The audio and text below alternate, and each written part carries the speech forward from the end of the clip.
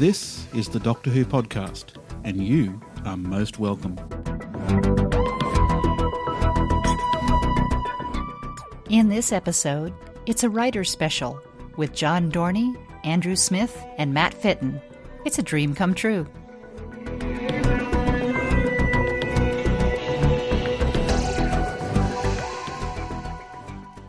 Well, hello, listeners. It's Michelle here in the camper van on my own tonight. It's going on midnight, my time here, and in all honesty, I'm doing this now because I couldn't sleep. I was so excited by the content that we have, literally lying awake in bed going, nope, got to go down and do this now and share it with you guys.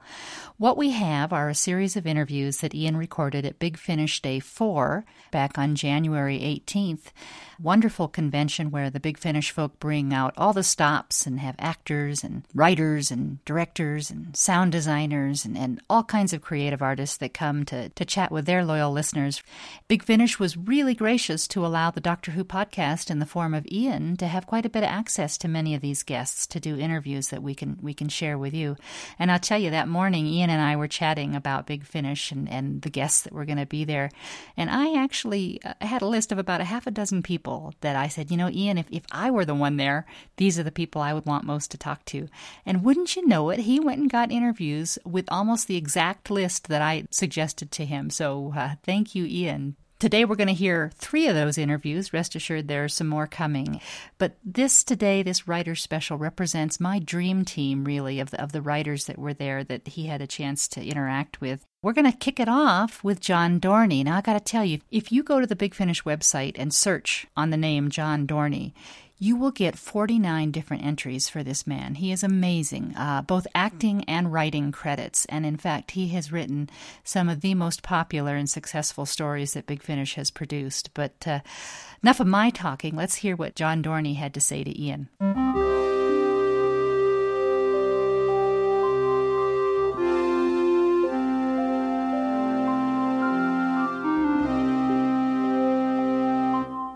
I'm here at Big Finish Day 4 with John Dorney, Big Finish writer. John, welcome to the Doctor Who podcast. Well, thank you for having me. You've done an awful lot of work of late for the 4th Doctor. What's it been like writing for Tom Baker? Unlike almost all the other writers we got for Tom, I'm the only one who wasn't really brought up with him. I think the first Doctor Who I ever watched was The Five Faces of Doctor Who Repeat, so I kind of largely missed him. He wasn't the Doctor of my childhood. I kind of slowly picked up his stuff later on. So I kind of ever so slightly more removed from it, which means I've kind of largely discovered him almost anew through it in a way that I don't think the other guys necessarily have. It's a thoroughly enjoyable and entertaining presence to work with. He's really professional, really on the ball, really works very hard on the scripts, really reads them inside out, knows what he's doing, plans it all very, very carefully, and a very, very funny and entertaining man.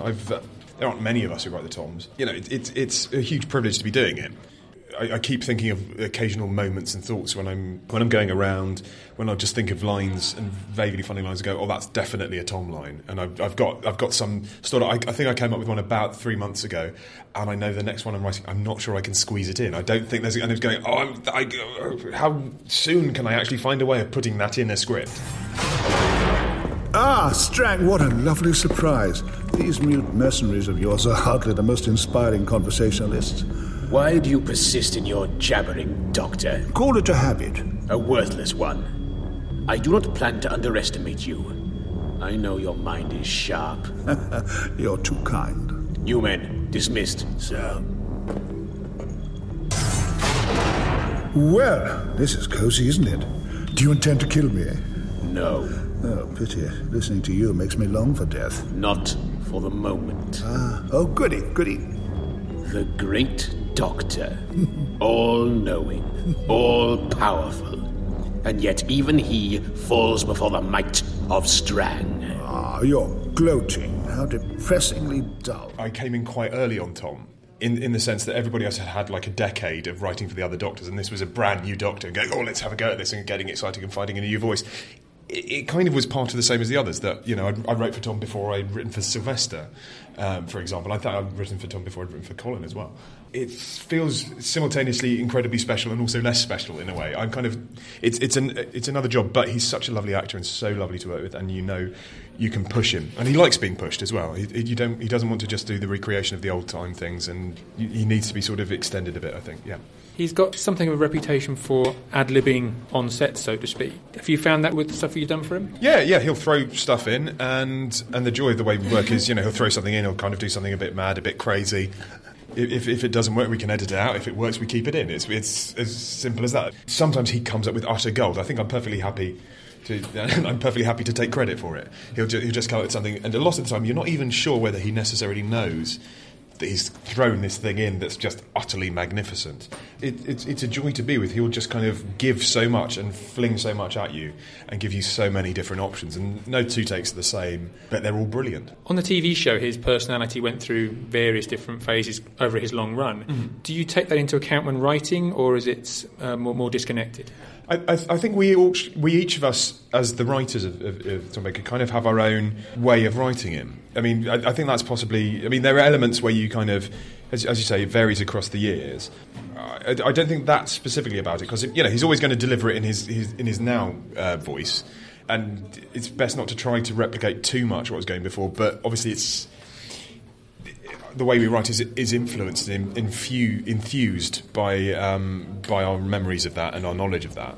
But I noticed very much when I was sort of going over the scripts of the first couple of seasons, that as script editor on some of them, that we all have kind of our own very distinct way of doing it.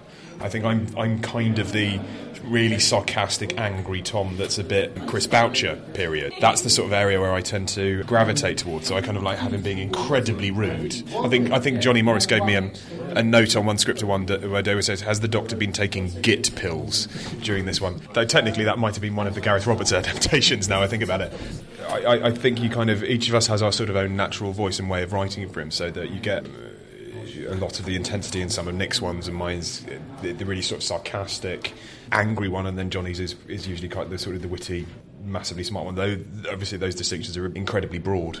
I don't really think about too much about the period. Obviously, I watch the stories that are set around the time to kind of remind myself of the speech styles. But I just write the lines I think he would say, that feel natural for him to say. I know there's a big effort at Big Finish to try and make the story sound of the era, and more than just the actors, but the whole soundscape. When you do that, do you find that the different culture today compared to the 70s, there's things you have to leave out or change? We're not writing in a vacuum. We're obviously writing in 2013 and 2014. It's 2014 now. You're going to be influenced by the stuff of now. There's a lot of things that they did in the 70s that we wouldn't be allowed now. The levels of violence, for example, because when I did Foe from the Future, I was very consciously trying to ape the style of Robert Baggs Stewart by just making it as violent as I possibly could, and as sadistic, and killing all the villains in the most appropriate manner possible, and hoist on their own petard manner. Excuse me, pardon me. Do you mind not pushing? Does anyone know the way to Supreme Councillor Geflo's rooms? Hello? Anyone? Anyone at all? Well, thanks for the reply, but I suspect you don't know.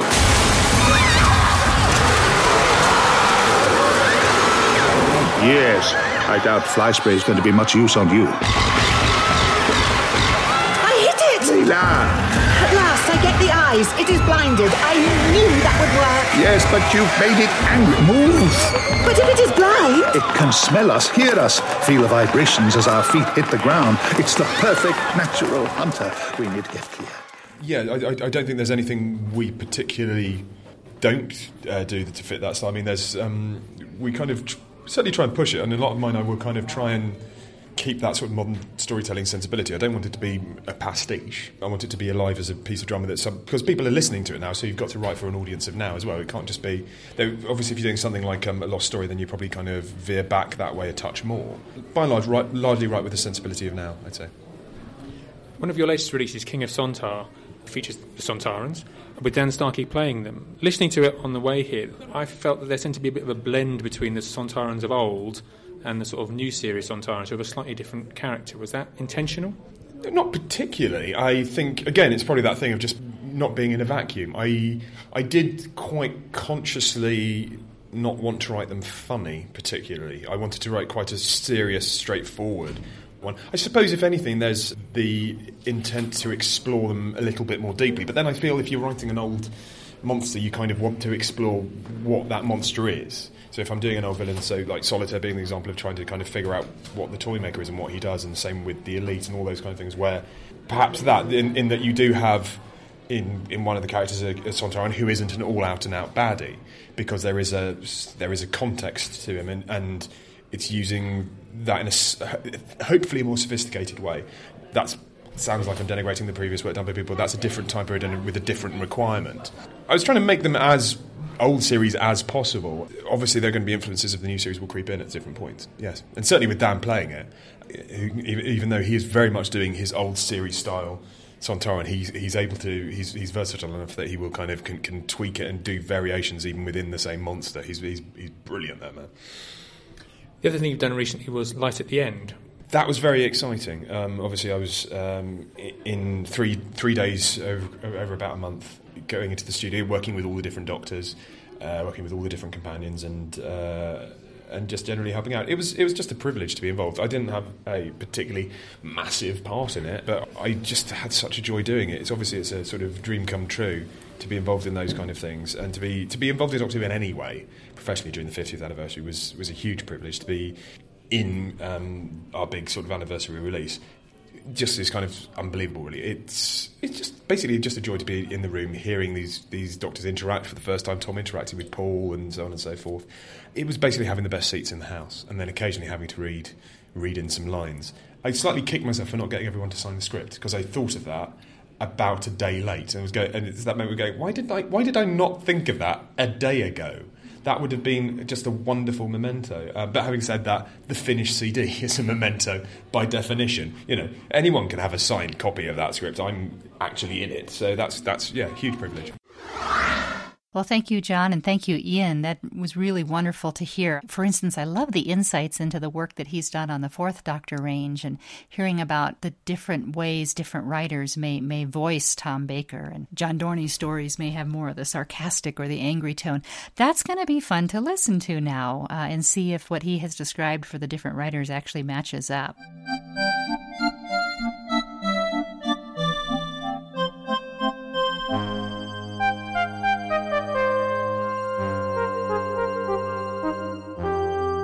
Ian had the chance to chat with Andrew Smith, a friend of the podcast. Let's hear what the latest is for Andrew. I'm here at Big Finish Day 4 with Andrew Smith. Andrew, hello. Hello, Ian. Nice to meet you again. I think we're contractually obliged to interview you about once every 3 months now. I'm not objecting to it. It's fun to do. You certainly seem to be doing more for Big Finish now as time goes on. Having sort of come into the writing through Doctor Who, what's it like moving across into those other genres like Blake 7 and Survivors? It was really good to do Survivors, which is something very different, which is about kind of a mid-70s apocalypse drama, obviously from the TV series written by Terry Nation in the 70s. With writing Doctor Who, I imagine I must have had a moment writing the Doctor Who script when at some point I've written TARDIS Interior and got a bit of a buzz from it. I don't remember it, but I do know when I came to write my first Blake 7, and I was writing things like Teleport and Spatials and Standard by 7 and Zen saying information. That gave me a buzz. That was kind of cool. All these catchphrases, if you like, from Blake 7. And you're doing one of the new early years stories with the Vord coming back, which is going way back. Yeah, it's the Early Adventures. Mine will be the first one, and I'm pretty sure it's September it comes out. We recorded that actually a year ago. That was January 2013. I'm really looking forward to that. It's the first Vord story that Big Finish are putting out. It's a 4-part story, and it's told in the fashion of some of the lost stories that go back to those early Doctors, where it's a fairly small cast, partly dramatised and partly narrated by William and Carol. And they did just a fantastic job, and I've been kind of getting a bit antsy about it. Really, I just really want to hear it. I'm looking forward to it coming out and seeing what's been done with it. It's so nice again here today at Big Finish Day to see so many of the sound guys here, and they've got their panel this afternoon. Because what they do is fascinating, and it flatters what you do when you see what they bring to the production after the studio days. The Early Adventures have been kind of billed as the replacement to Companion Chronicles. Part of the Companion Chronicles was this kind of small, intimate, two-hander style. Has that continued into the Early Adventures? No, the Early Adventures are a larger cast than that.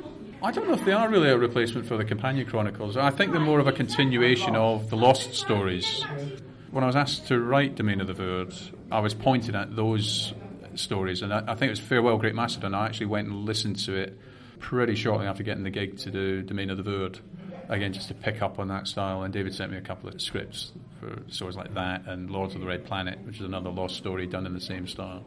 So I'd say it's more something that carries on a style that was developed for the Lost stories more than Companion Chronicles. You also have a main range story coming out, The Brood of Eris, with Colin Baker. We're hanging in space. Oh, they're pretty. According to the TARDIS, that pretty planet and its pretty moon are the only bodies in this system apart from the star that they orbit. Keep away. This system is out of bounds by interplanetary decree. If you proceed, your life will be in jeopardy, and should you survive, you will be subject to the severest sanctions that the law can provide. You're called Drachi. I take it you come from that planet. What is your name? What? What, my name? Well, it's a simple question. My name? Why can't I remember? What can I say about that? It was great fun to record. We've got these characters called the Drachi in it, who in episode 1 they come scrambling all over the TARDIS and come inside, and they're described, initially with kind of childlike and imp-like, quite endearing. Yeah, it was great fun in the studio listening to the actors sort of wild tracking the Drachi and making those little noises for 30 seconds or a minute or however long. I mean, I'm sure to them it must have felt like 5 minutes or an hour, but it's probably about 30 seconds at a time that Nick, and it's directed by Nick Briggs. Nick had them doing that. So it is the Sixth Doctor. It's Colin. His companion is Philippa Jackson. They materialise in space. The Doctor wants to check the TARDIS instruments, basically, and they meet these imp creatures. The Doctor loses Flip, and at the same time meets someone else who's lost their memory. We have this thing of trying to get Flip back, and at the same time solving the mystery, if you like, of this person has lost their memory. And then there's a strange nature of the planets that are there, Eris being one planet, Asphere being another. And there's some strange goings on with the people on Asphere being terrorised pretty much by the Drachi. But as usual, there's a bit more to it than is obvious at first sight. Sounds intriguing. Andrew, thank you very much for spending some time with us. Thanks, Ian. Very nice to talk to you again. Cheers.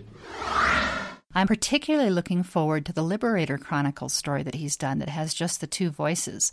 You all know I've been a huge fan of the Companion Chronicles and have been disappointed that those are ending.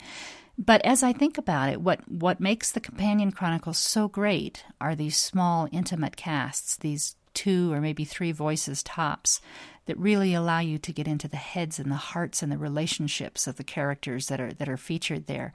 And, so it's not so much the Companion Chronicles themselves, but I hope as Big Finish moves forward that they continue to feature these stories that have just a couple of voices and can really explore those intimate, intense dramas.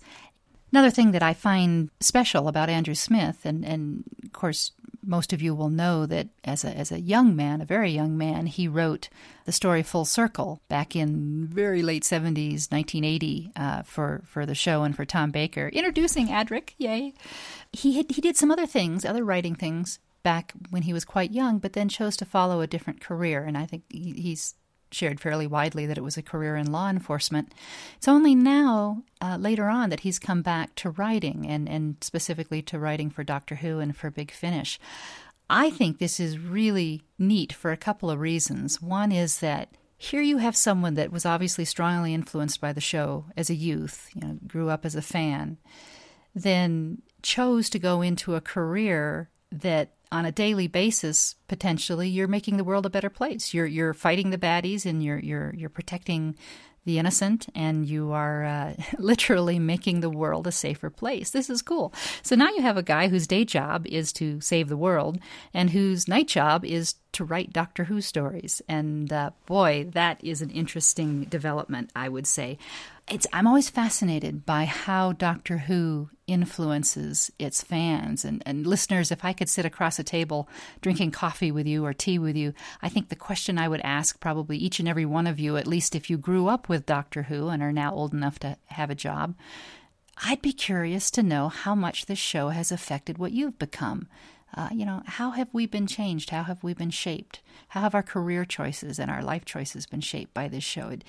It would be interesting, I think, to kind of collect those stories, because I think many of us, in some ways, are who we are because of our growing up with the show.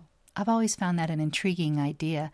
And I think it kind of leads right into the third writer that we're going to feature today, because Matt Fitton has a story that's similar to Andrew Smith's, at least in the idea that he has been pursuing a different career, a day job, and it's only within the last few years that he has begun to follow his dream of writing.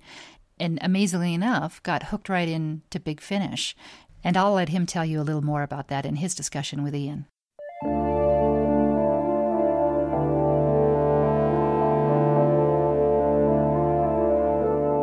Hi, I'm here at Big Finish Day 4 with Matt Fitton. Hi Matt, welcome to the Doctor Who podcast.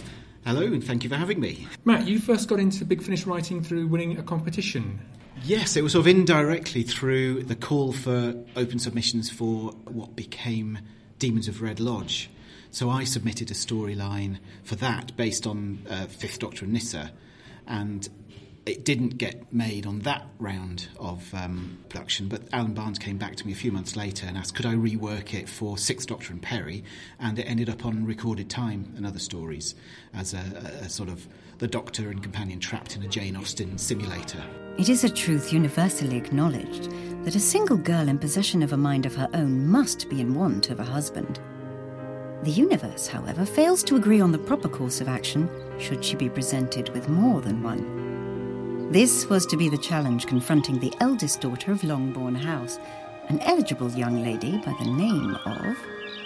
Perry, Miss Brown, I wonder might I be so bold... No, too effete.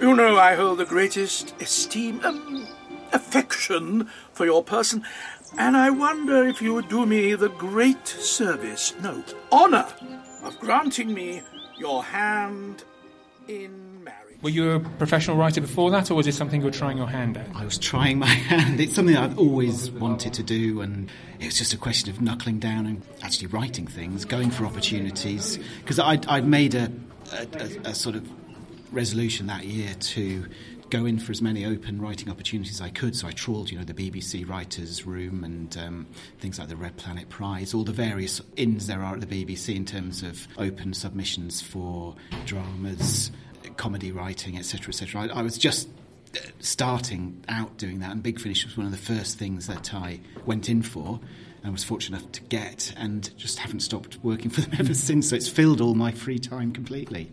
In fact, I've had to make more free time from my day job to do it. It's the dream to do this for a living, yes.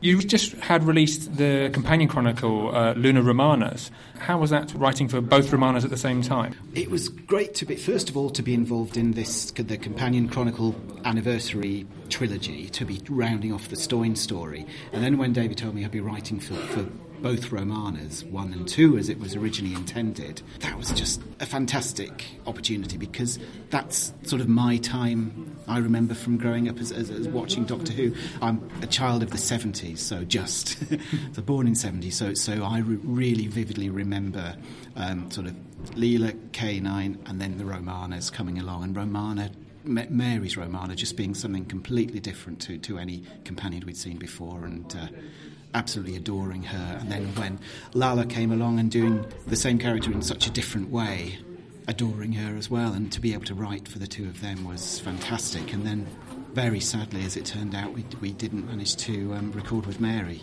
It's written as a Romana 1 and 2 story, and then when we had the sad news about Mary passing away, we sort of put it on the back burner for a while, and then had a rethink about how we could work it. And then it turned out, within the Gallifrey series, that they had brought in Juliet Landau as an unspecified future Romana.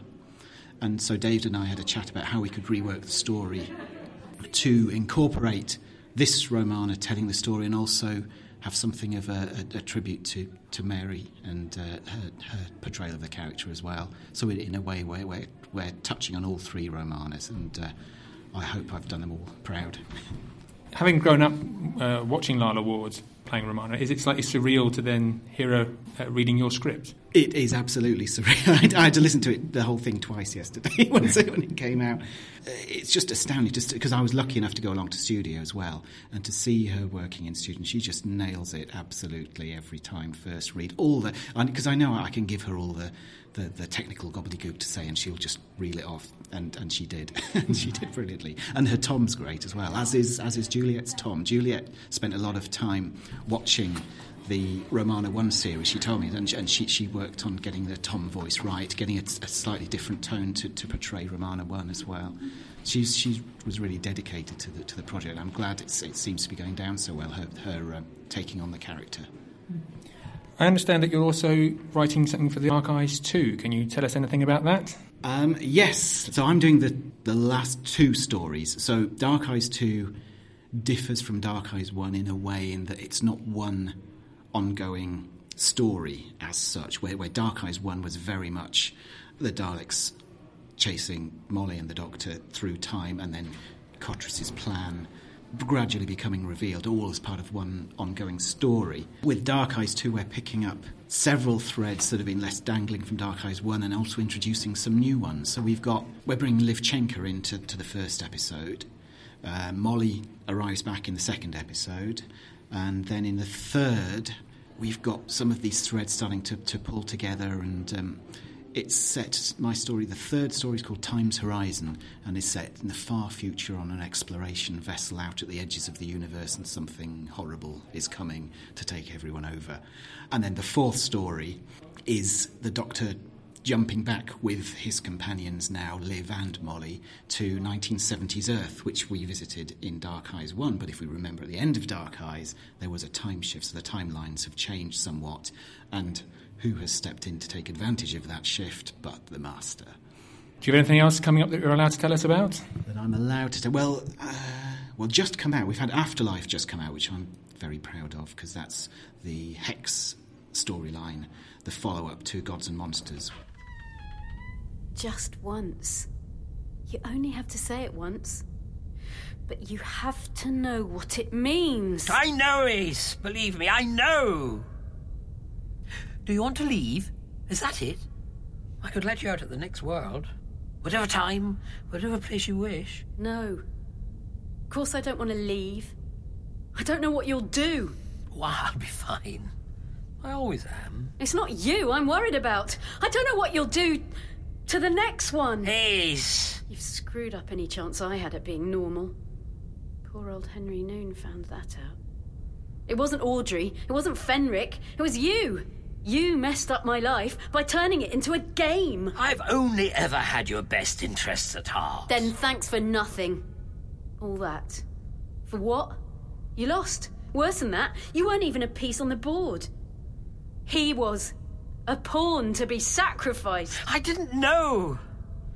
I got it so wrong.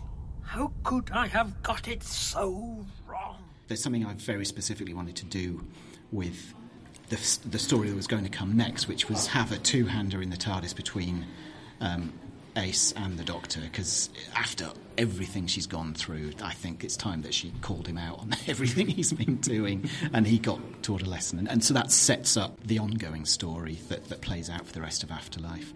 I'm just trying to think if there's anything else that I can talk about. Oh, actually, there is Doctor Who related. So at the end of 2014, we're going to have the series which effectively replaces the Lost Stories, the early adventures. I've got a story in there, so it's going to be a First Doctor story with Stephen and Sarah set in 1950s London called An Ordinary Life. Again, I'm very pleased with how that one turned out. Peter Purvis and Jean Marsh are just fantastic. And we've got a great supporting cast in there, and it should come out just in time for Christmas, hopefully. Fantastic, so lots to look forward to. Absolutely. Matt, thank you very much for your time. You're very welcome. Oh, thank you to Matt Fitton. Now, I got to tell you, I was specifically after Ian to get an interview with Matt Fitton. I have just been kind of charmed by the writing and by Matt Fitton's story. like I said, very similar to Andrew Smith in terms of coming to it late, but this is a dream he always had. He mentioned that, to become a writer and then to go for it and to, he entered that writing competition and didn't even get his story selected for the thing that they were looking for, but they liked him enough to kind of keep him in reserve and then pull him in. And I got to tell you, he has become, I think, a favorite of Nicholas Briggs and the Big Finish crew. Well, thinking about Matt Fitton and Andrew Smith and how they have come to this writing or come back to this writing as a secondary career. Another thing I like about these two guys is that, in a way, they remind me of us, or they almost represent us. You know how in the show, the companion is sort of the audience's viewpoint? We see the Doctor, we see the show through their eyes.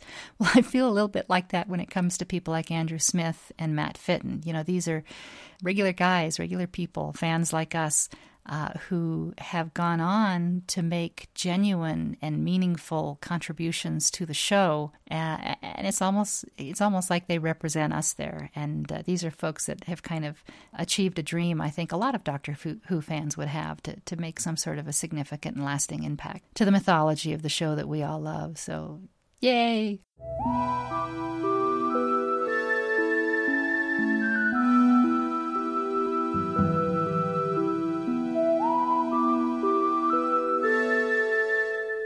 At this point, I should probably take some time to thank Big Finish. They were wonderful to the Doctor Who podcast and allowing Ian to have this access. And thanks, too, to Ian for going and getting exactly what I wanted him to get. I have a feeling he probably makes a really good husband.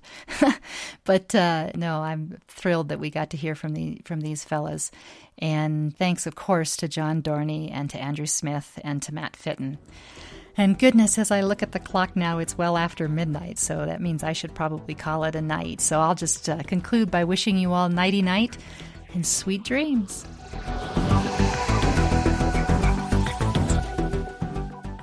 You've been listening to the Doctor Who podcast with Michelle and Ian. You can find more episodes of the show at thedoctorwhopodcast.com, or check us out on Facebook, Twitter, or drop by the Doctor Who podcast forums and say hi. Thanks for listening. See you later.